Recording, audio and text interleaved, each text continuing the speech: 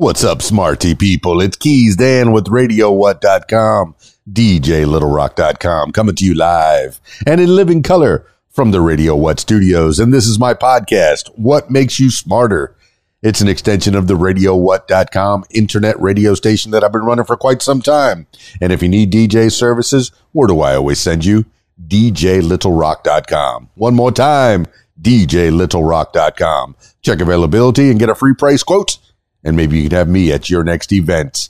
You know I like to party with the people. Also, if you'd like to tell your story or hear the stories of others, I encourage you to check out my other podcast. It's called What Makes You Famous. Find it everywhere using the hashtag What Makes You Famous.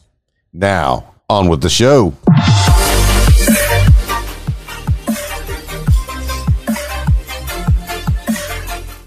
Today on the program, got some historical facts. Ooh, so excited. You know I like history, and I like filling my head with knowledge. And while I'm at it, let's fill your head with knowledge as well. New England had a series of vampire panics in the 19th century.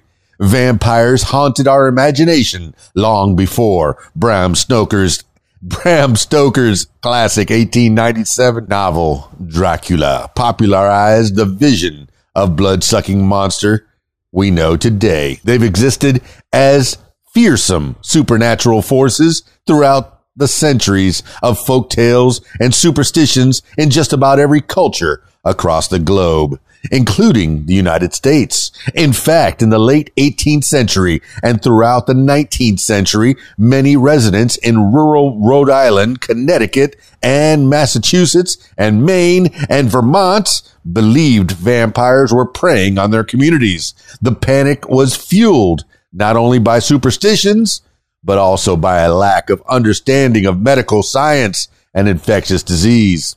In the early 18th century, what we know to be tuberculosis began ravaging rural New England at epidemic rates, killing an alarming number of people. Victims became gaunt and pale and often coughed blood, and some residents became convinced that vampires were at fault, though plenty of others remained skeptical.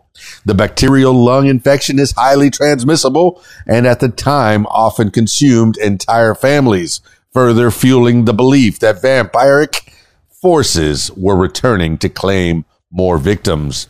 The vampires weren't necessarily seen as corporeal beings, raising from the dead under the cover of night.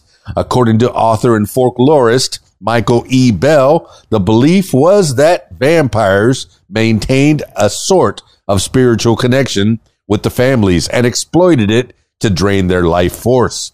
In an attempt to stop the deadly spread, a vampire hunt took place throughout the region. Graves were exhumed and bodies were sometimes turned over or parts rearranged. Other times, vital organs were removed and even burned, a practice believed to prevent the undead from rising from the grave and causing further harm. Roughly 80 cases of exhumation have been recorded between the late 1700s and 1892, though many more are presumed to have taken place. As outlandish as it may seem now, the New England vampiric panic remains a relevant reminder that the monsters we create are often a reflection of our own fears, unknowns, and anxieties. That's pretty cool. New England had a series of vampiric panics in the 19th century. Well, that's it for this edition of What Makes You Smarter. Hope you learned something about vampires. Ooh. Do you have any historical facts? Drop me some comments. Let me know what you're up to. Let me know what you think.